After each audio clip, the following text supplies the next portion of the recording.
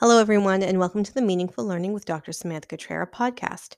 Many of you know that I started this podcast as a way to share academic conference presentations, and I expanded this work in spring of 2020 in order to bring you the audio versions of the pandemic pedagogy conversations I've been hosting on my YouTube channel, Imagining a New We. For this upcoming school year, I'm going to be bringing you a second series that I'm hosting on YouTube called Source Saturday, where I talk with historians and creators and archivists about primary and secondary sources that they have familiarity with and to talk about what they read from them. Although the series does work better as a video because we screen share the sources we discuss it, there are many interesting elements of our conversation that do work as a podcast. But I do urge you to check out the YouTube video so you can see the source for yourself. Like the Pandemic Pedagogy series, these podcast episodes are unedited conversations. So you may hear buffering or the repetition of a question or an answer if Zoom wasn't working that great, but the content remains fundamentally the same as the video.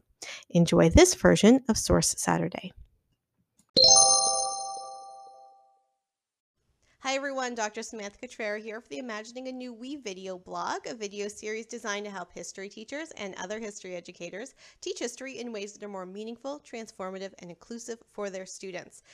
This is a Source Saturday video series within a series. Today I am talking with people related to comic books. The idea of Source Saturday was to introduce teachers and other educators to primary and secondary sources that can challenge the ways we normally teach particular time periods. And what I'm doing with this series of videos is I am talking with people related to comic books about how we can bring things like imagination, magic realism, Afrofuturism to our study of history. I've talked to people that are in the process of creating graphic novels, people that have published things as independent artists and writers, people who are Eisner Award nominated graphic novelists. I've talked with professors. I've talked to people interested in digital humanities. I've talked to so many people, and this series is so wonderful.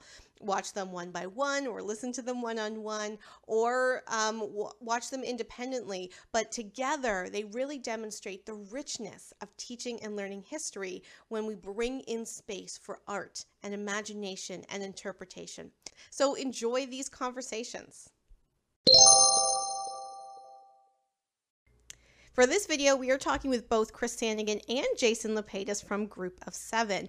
You might remember that I talked with Chris Sanigan in April for the Pandemic Pedagogy conversations because he's also an archivist, but he is the writer of Group of Seven, and for this video, we're talking with him and the artist of Group of Seven, Jason Lapidus. They're both really great guys, and this is such a great series that I'm just really excited to be able to talk about it again and just like focus on the Group of Seven comic books and what they like, the ideas and things they bring to this imaginative piece of work. Jason not only is the illustrator, he also worked at the ROM and he was a professor at George Brown College. As I said, Chris is an archivist and he's written for Spacing and other publications. So they bring a lot of like history and like teaching and learning to this conversation, which I'm just so excited to be able to like focus on it and to be able to really think about how this imaginative piece of work can help us challenge Canadian history. They're just all around cool guys too. So I'm just looking forward to like a really cool talk. Anyway, let's go over to Zoom and talk to them.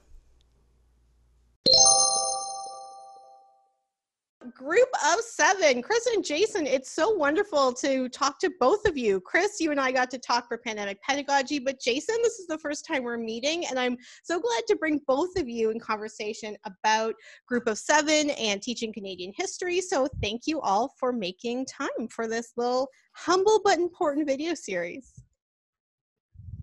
Thanks for having us. Before we begin with the questions, would you like to introduce yourselves? Sure. I'm Chris Sanigan, and I am the writer of the Group of Seven comic book series. I've got the new graphic novel right here in my hands, Group of Seven: Most Secret Tale, which collects all the 6 issues into one story arc. And aside from doing this, I also work as a professional in the heritage sector. And I'm Jason Lapidus. I'm the illustrator of Group of Seven Comics, and which you just saw from my friend Chris. And we'll go with that. That's it. You just need to all we know need. that Jason we is need. attached to Chris, and that's all you need to know about him. For the past 6 years, yes. Yeah. So let's start with something kind of like, I want to say basic, but that seems rude. I don't know.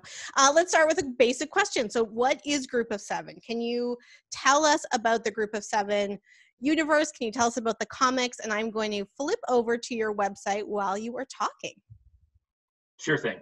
Group of Seven Comics is an action-adventure comic book series that is set during the First World War at the Battle of Vimy Ridge, and features 7 very famous Canadians who were soldiers at the time in the war, and teams them up on a fictional and secret mission to save the world. The world. The whole world. And it's so on that front, we had got characters, like John McCrae, who wrote in Flanders Fields, and A.Y. Jackson, who was a member of the Group of Seven Painters, hence the name connection, as well as Francis Peckham Magaba, the most highly decorated Indigenous soldier of the First World War, and a number of others as well. It dives in and out of Canadian history throughout the 20th century.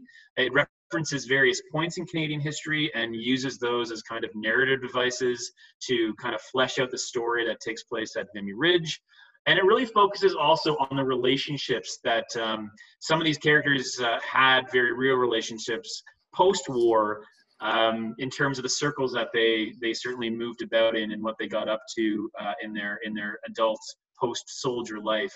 So it kind of combines all those elements, as well as various references to Canadian history and art and pop culture, even music up to the 2000s, and kind of mashes it all up into an adventure with secret laboratories and monsters and Canadian history.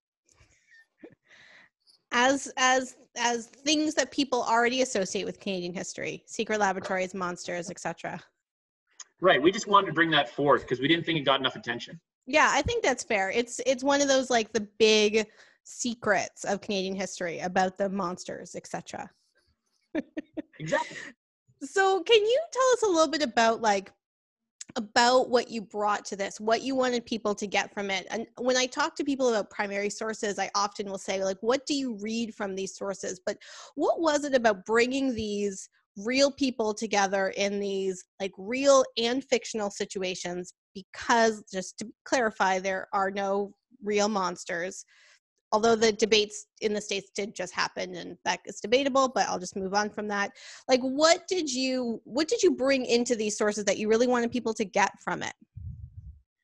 I think the big thing is I wanted people to be as inspired and entertained by these kind of artifacts of history as much as I am, personally and professionally. So when I think of whether it's the characters or the events or the locales, many of them, well, they are real. They are not fiction. The story itself is fictional.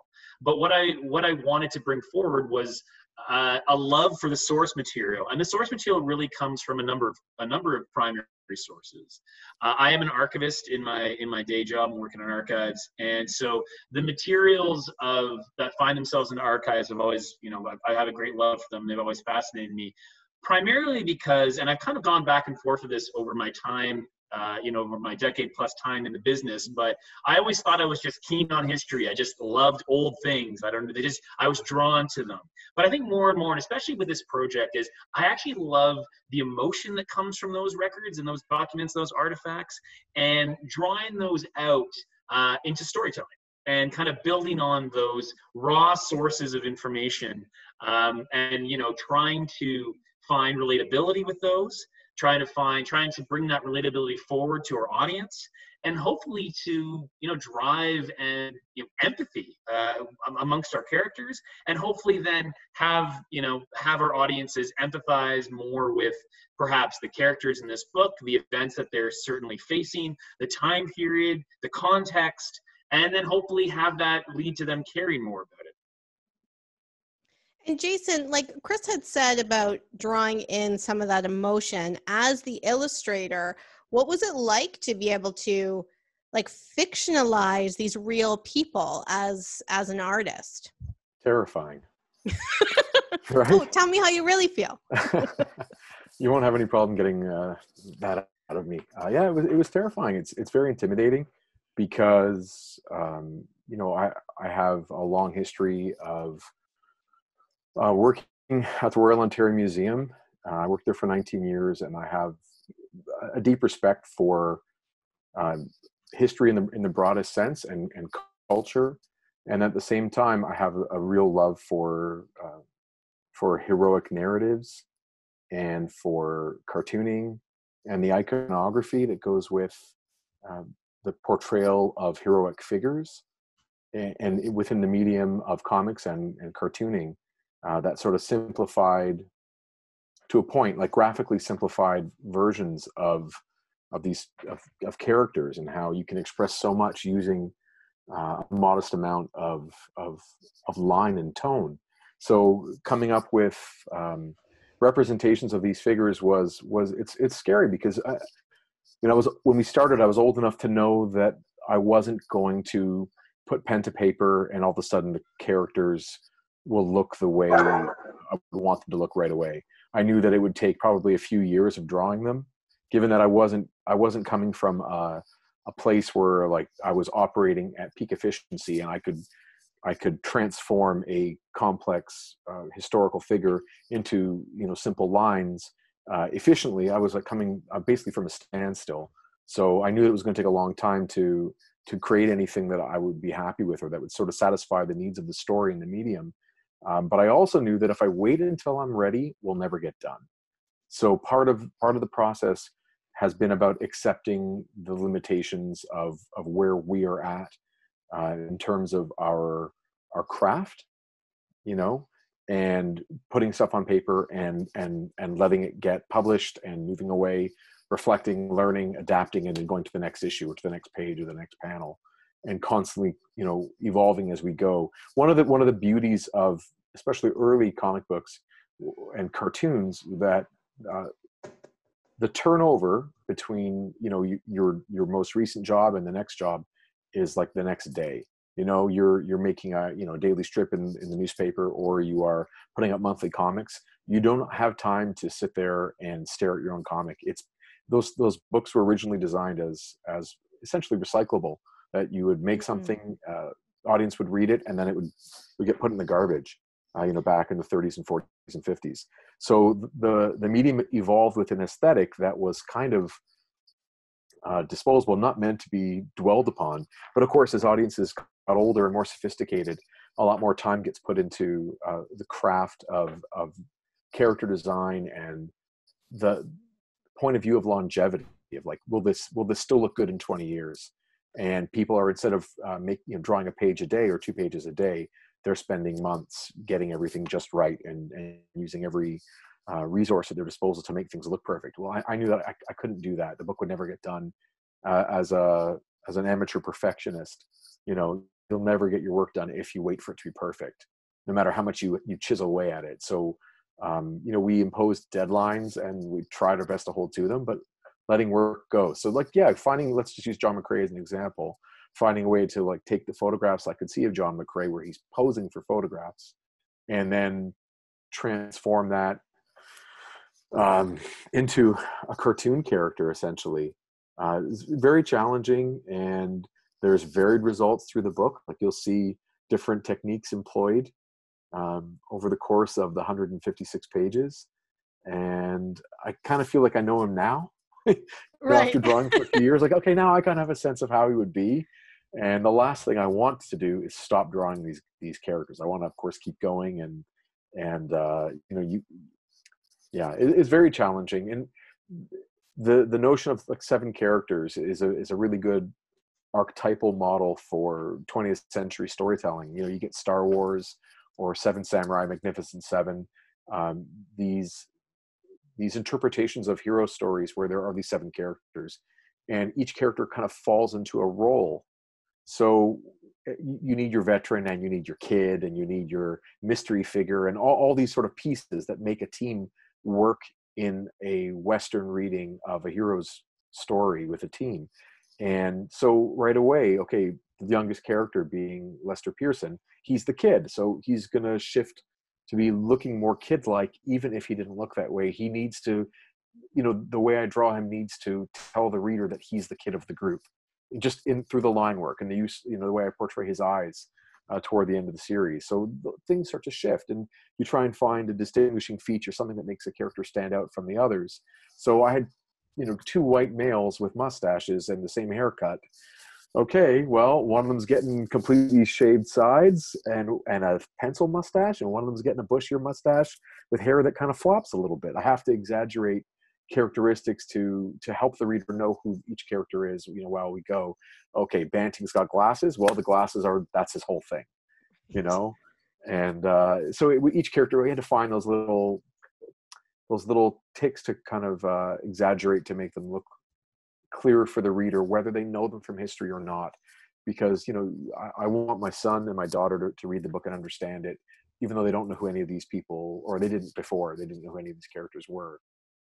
So hopefully that answers your question. It does. I want to say a couple things. Sure. First, Chris's dog is around, which was what people heard and may have saw with petting, correct? And my cat also was meowing all through that answer and is on the table here. So if anyone was like, what? Why does it seem a little busy in those other couple of but one of the things that I hear, when people want to engage in artwork, people kind of think that you have to be like amazing at it and you have to be a professional, and that really gets in the way of a lot of people actually doing some art. And I think it's the same with imagination, just generally, like sure, visual art, but also things like writing, right? To kind of put yourself in particular areas and write and think about new worlds. And I can imagine that it's extra difficult when you are working with history, when you're working with things that are facts, but that you're going to go into fiction. And so to kind of pick up on some of that terrifyingness that Jason was talking about, I wonder, and I guess this could be for both of you, like how would you recommend like a young person, for example, to get over those fears in order to use their imagination like you did to build something new from the past? Want to go first, Chris? Unless you're ready to, I'm always ready, buddy. Go for it, pal. Locked and loaded. One of the things I would recommend would be to partner up. Finding a collaborator, you get a little more brave when you stand 2 shoulders wide. And I've been in bands for a long time, but I would never want to sing on stage by myself.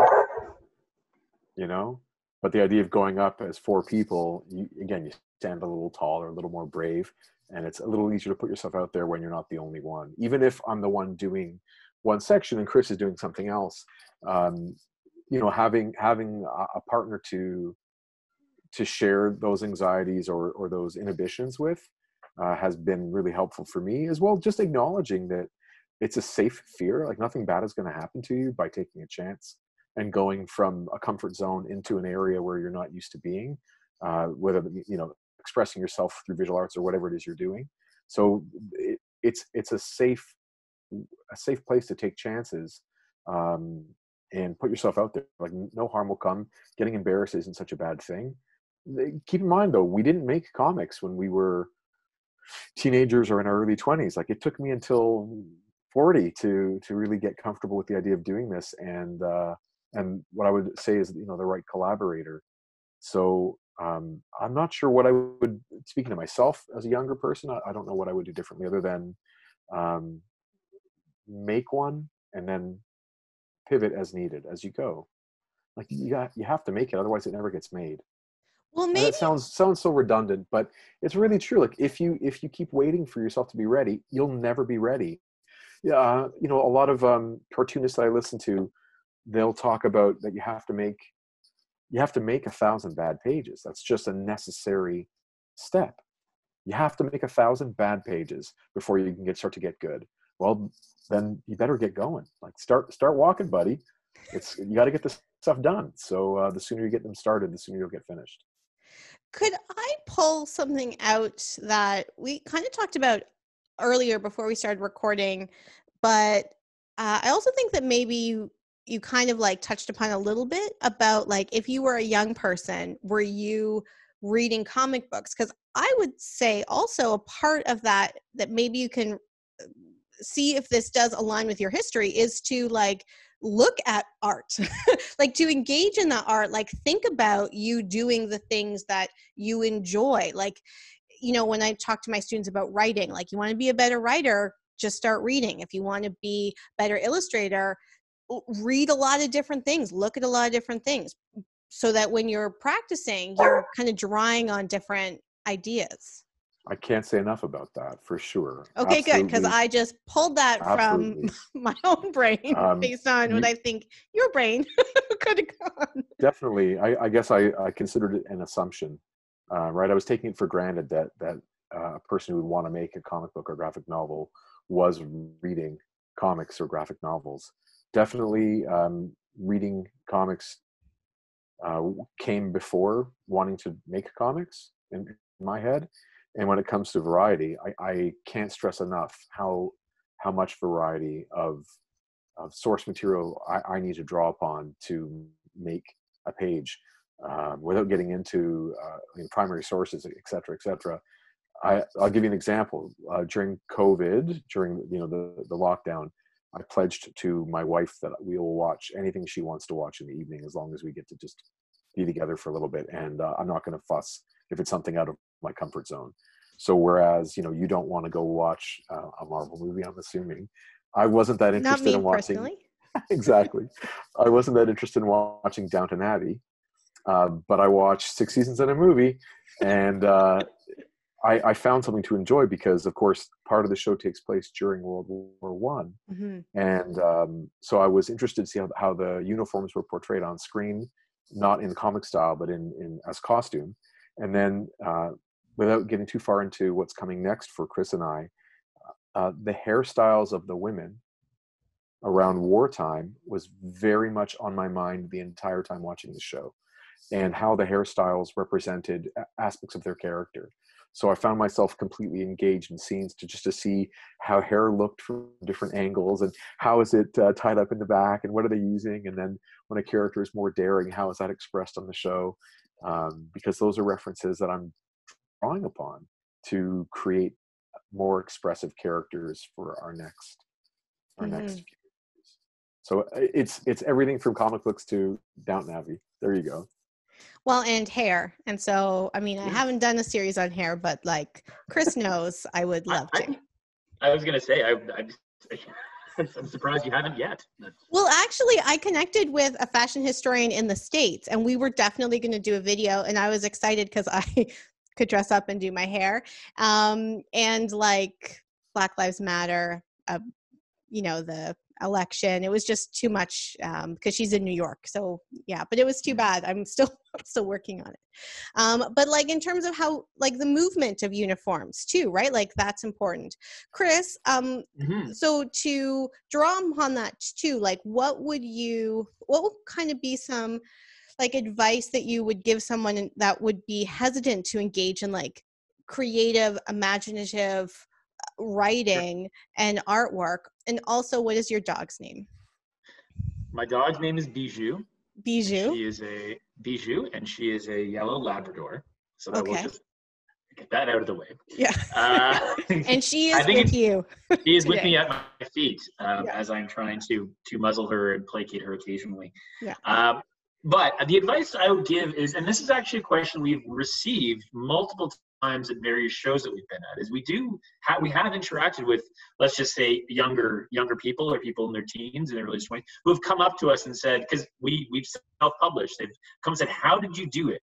How did you get here from idea to development to product to tabling and marketing and all those pieces? And a lot of the advice that we've shared with, specifically I'd say people in their teenage years who are looking, we've had people say, we're looking to maybe, we've got a little collective or whatever it is, a little group, and they want to put something out. And one, your idea, whatever, how stupid you think your idea is, there is a fan base for it. So that's a big one, and that's a big confidence one too, because I think there's there's self-confidence with, well, I don't know if my idea is going to be good enough. I don't know if it's going to connect. I don't know if there'll be an audience. And one thing we've realized through this entire journey is there are audiences for every little thing you can imagine. And so I would suggest that. And the other piece, and we've talked about this on a number of occasions, is, if you, and again, it sounds kind of, it's not meant to be disingenuous or corny, but it's this idea that if you really do love something, or you're inspired by something, and like for me with like history, let's just take Canadian history as a big idea, and you turn that into something creative, you're able to kind of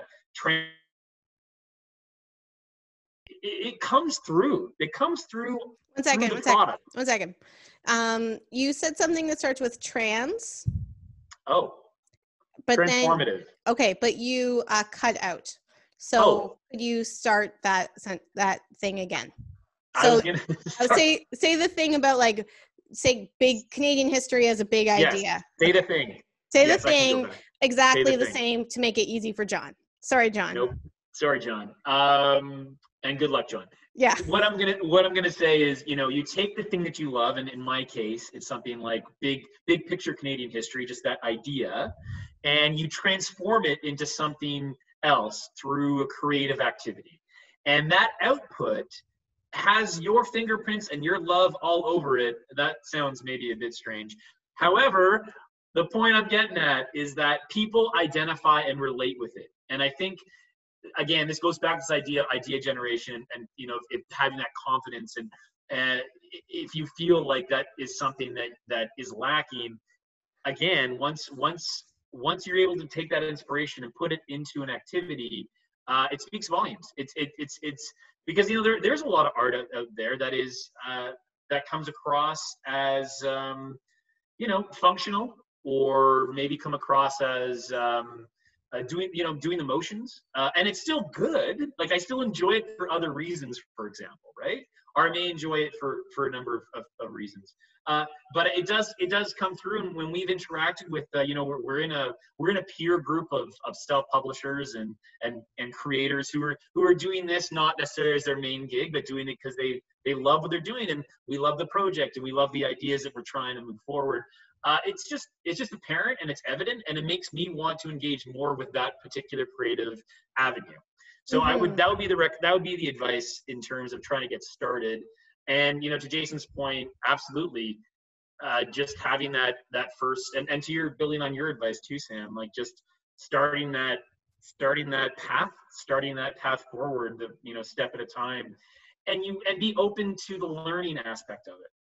We've been so, we both consider ourselves to be, lifelong learners, in the sense that we are keen to hear how to do things better, how to be more efficient, how to engage in ways that we may not be aware of, how to confront our own biases or our own issues about how we produce. And so when it comes to that, we've benefited from being open to, not necessarily we're open to constructive criticism, but at the same time, we're just open to the world to say, how do we do this better? We have no idea. We have no idea how to print something.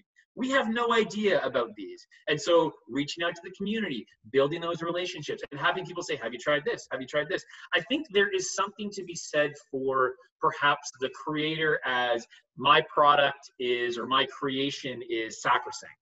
It is, and how dare anyone potentially adjust in any particular way.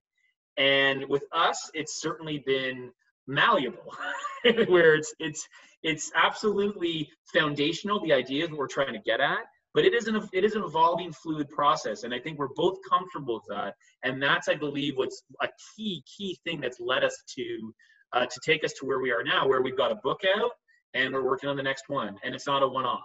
We're keeping this thing going. Yeah, I think about too, just like bringing this idea into the classroom. So not to make money, but to process things differently. Like you're saying, take something that you love, Canadian history, with the assumption that most students in their history class do not love Canadian history, but to like allow space in the classroom to pick up on these things that students that students do like superhero culture, like comic book culture, like hip hop. Like I did a video with a hip hop historian a couple weeks ago, and we were saying that like, you know, hip hop is often associated by people that don't know the culture as just like something fun. And I think the same with comic books. And there is definitely more comics, like space for comics in classrooms, but to be able to bring in different types of artwork, to be able to bring in different types of stories. And that's why,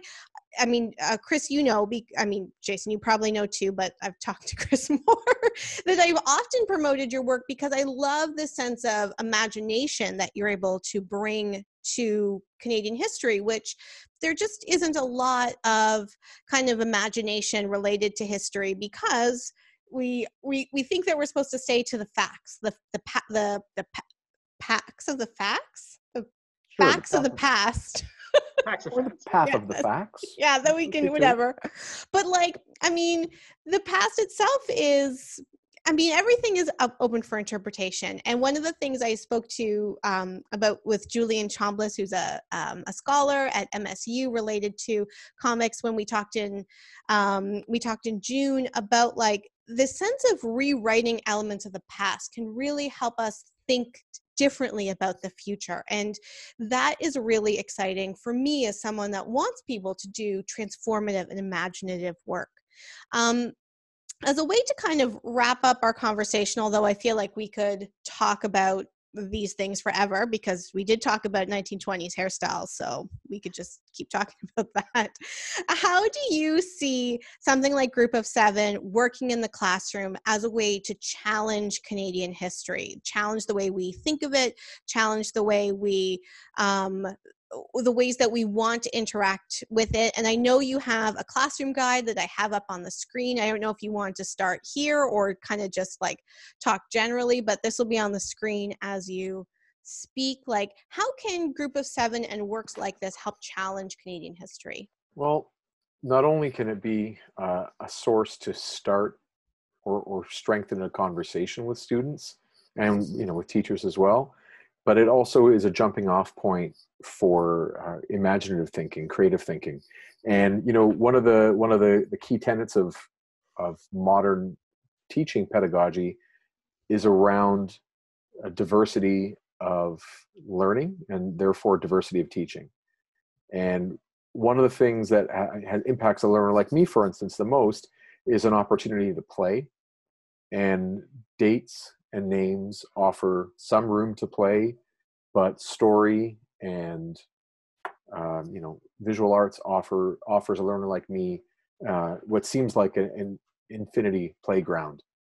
And through that process of playing with history, rearranging things, shifting things around, whatever it might be, I learned way more. So I mean, I learned way more drawing the first issue of Group of Seven than I did in my entire high school experience. That partially has to do with my receptiveness to education and institutional education, but it also has to do with the empowerment component of creation. You know, when you give a student an opportunity to create something, they have a sense, whether it's false or real, they have a sense that they have some power over their own learning. And you can create parameters for that, of course. But you know, when a person feels a sense of ownership over what they're learning, they're much more inclined to continue and to have a more meaningful connection to what they're learning when they feel it's coming from inside them. So a project like this, I mean, you can create your own Group of Seven style project in so many different ways, whether it's about 7 characters, it's irrelevant. I just mean the sense of playing with history. You know, you can create your own version of that where you look at a historic figure or a reinterpretation of a historic figure or an amalgam of historic figures or a series of events, and you go play. And you find out through that play, you find out what is recorded history, what is absent from recorded history, and what those events and people and places, locations, you know, what they mean to you. And it strengthens your connection to what happened in the past, and by definition, what's yet to be, what comes in the future. You know? Yeah, I mean, I talk about play a lot in my book, Transforming the Canadian History Classroom, as actually a post-structural notion of like allowing us to understand that the things that we understand to be true are often structures that we create. And so by allowing us to be open and playing with them, we can learn a lot more from them. Right. And one of the things I like about your series is that they're real people talking to each other. If you mimic that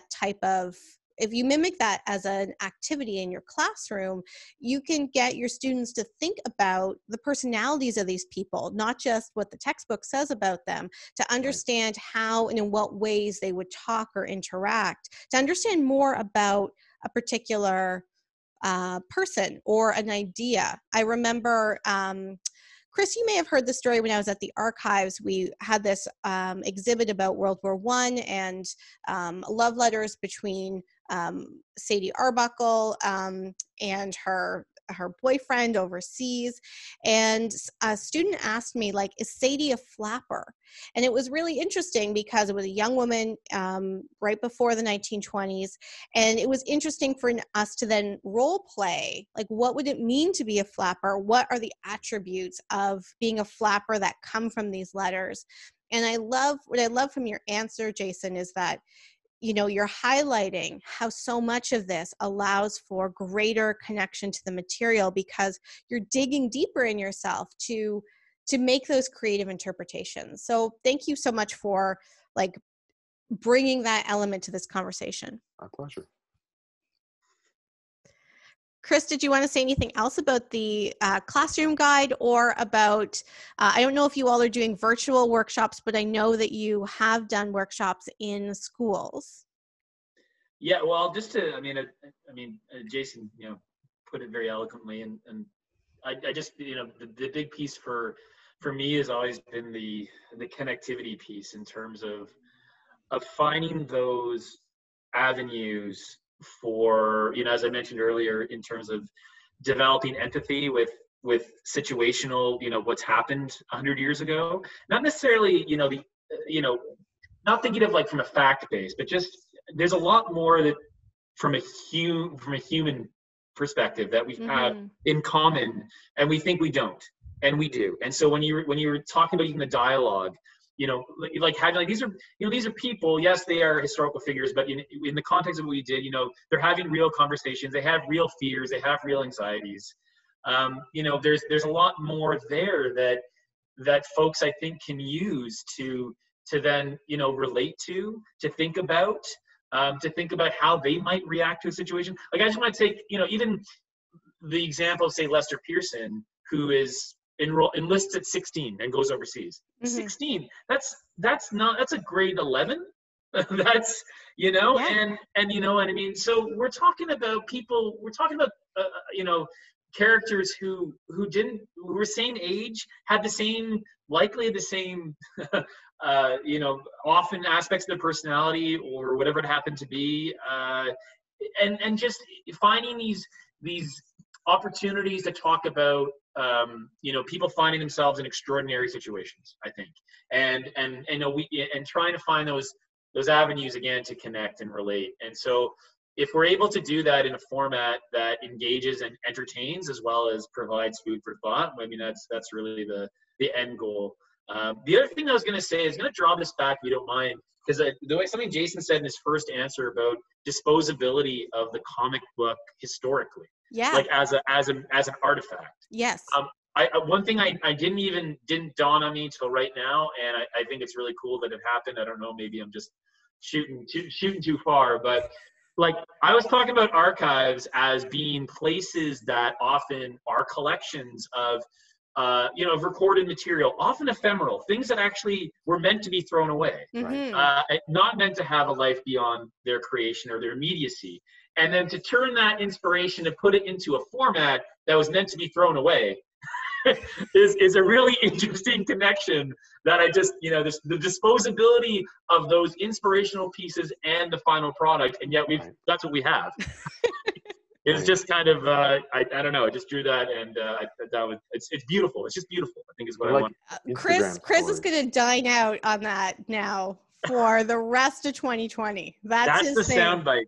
That's it right there.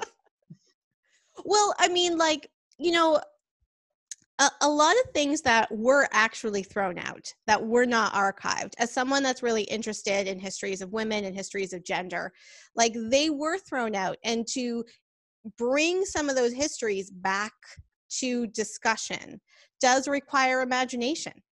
And I think that's why it's important for us to have a lot of space in our classrooms for imagination, and as a central part of learning, not just like the fun thing that you do, but as the vehicle to understand this period better. Because as you were saying, Chris, like, we can get students to imagine what it's like to live in extraordinary times. Like, we're in an extraordinary time right now. And a lot of teachers talk about like getting students to process COVID in their classrooms, which is important, but also like kind of heavy. And so getting students to create a graphic novel about, or a comic strip about the Spanish flu, for example, can allow some of those emotions to come out. And like, I didn't really connect or was interested in World War I until I did the exhibit related to these love letters, because of how it brought me as a human with emotions to the story. And again, that's something imagination can do, especially for young people that like have a lot of emotions but might not know how to articulate them. And thank you so much thank you for your work, but also thank you for this really fantastic conversation about so many different things, to talk about comics and hair and emotions and archives, and dogs and cats. Like, what more could you want for an afternoon? And Downton Abbey. Downton Abbey, that's right. And like allowing your wife to choose TV, Great. like important stuff. At the time, there was no hockey. We can edit that out. Or we'll just use that as like the main soundbite and send it to your wife. She knows. It's okay. Okay. She's a good sport. Thank you both so much. This was fantastic. Thank you so much, Tim. Our pleasure. Okay, see you later. Bye. Bye.